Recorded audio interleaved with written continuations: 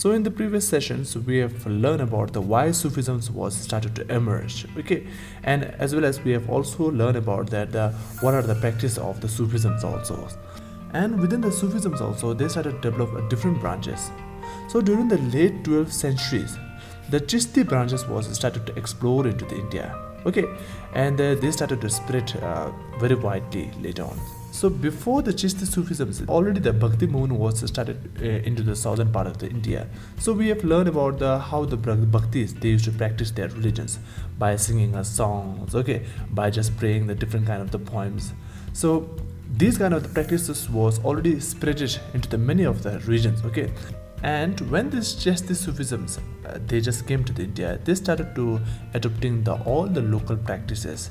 And this is why these Chistis Sufisms they used to had a lot of the followers, as well as they spread very widely throughout the Indian region. And when these Chistis Sufisms they just came to the India, they started to building a different Kanqahs. So what is the Kanqahs? We have learned in the previous sessions. It's a similar like a mosque, but however into that Kanqahs, okay, all the social activity was done.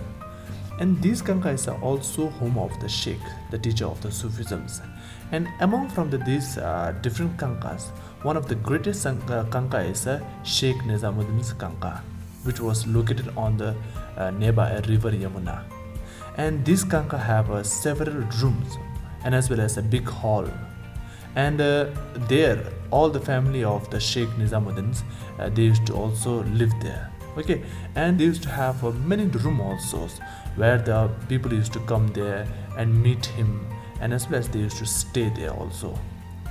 And not only the visitor used to stay there, but during the Mongol invasions, many of the peoples have also seek the refugees into that Kanqah. And Kanqah is not only for the giving a room for the visitors and as well as giving us some accommodations for the refugees.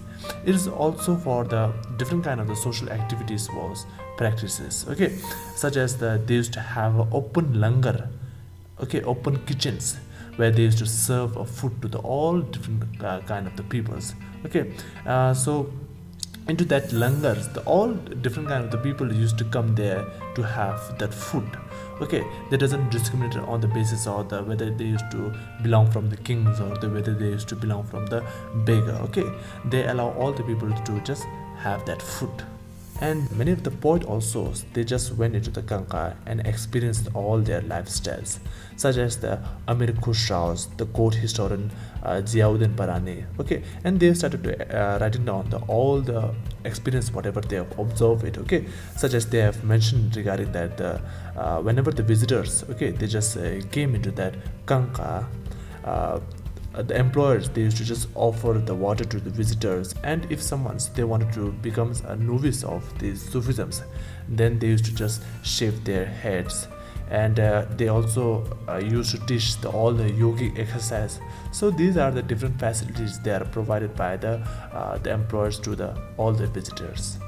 And Sheikh Nizamuddin, he also appointed several successors to just continue his teachings. So this is how the Sheikh Nizamuddin's his reputations was started to spread throughout the Indian regions. Okay, so this is all about the life in the Kanqah of the Chishti. Okay, so we'll be discussing another subtopic called Chishti devotionalisms, that is Ziyarat and Qawwali. So Ziyarat is basically it's a pilgrimage, and the Qawwali is the poem, okay, or the song that they used to just sing during the pilgrimage. So the Sufi worshippers they used to visit into the different tombs for the pilgrimage purpose. Okay, so during those period, the Chistis Sufism was spread very widely that even the non-Muslim also they used to go for this tomb for the pilgrimage. So they used to have many dargahs, but among from these dargah, the one of the greatest and one of the most popular dargah is known as the Khwaja Minuddin's dargah. Okay, and he is also known as the Garib Nawaz Minuddin's. So why it becomes a so popular dargah? Because the sheikh of this dargah, he was a very pity towards the people. So that's the reasons it becomes so popular. And as well as his successor also, they are very loyal towards the peoples. So that's the reasons it becomes very popular. Even the greatest kings or the greatest emperors, they used to just visit into this dargah, such as the Muhammad bin Tughlaq. He also visited there. And Akbar also, he visited there very frequently to fulfillment of all the vows and for the blessing to have a son also. And another factors why this Khwaja Minuddin Dargah is very popular, because it has been located into the main trade route between the Delhi and the Gujarat. So whenever these worshippers, they visit into this ziyarah, the pilgrimage, they used to sing some music and dance, and this is known as the qawwalis. Okay, so these worshippers, they used to recite these qawwalis to evoke the divine, and they also believe that by reciting these qawwalis, they could able to connect with the god. And not only the qawwalis, during the ziyarah, during the pilgrimage, they also recite the zikrs, the divine names again and again to connect with the god. So to write down all this qawwali and zikrs, they use a local language. Okay, and in the next session we'll be learning about the language and the communications, which language, okay, Sufisms they are used, and we'll be also learning about the relationship of the Sufi and the state.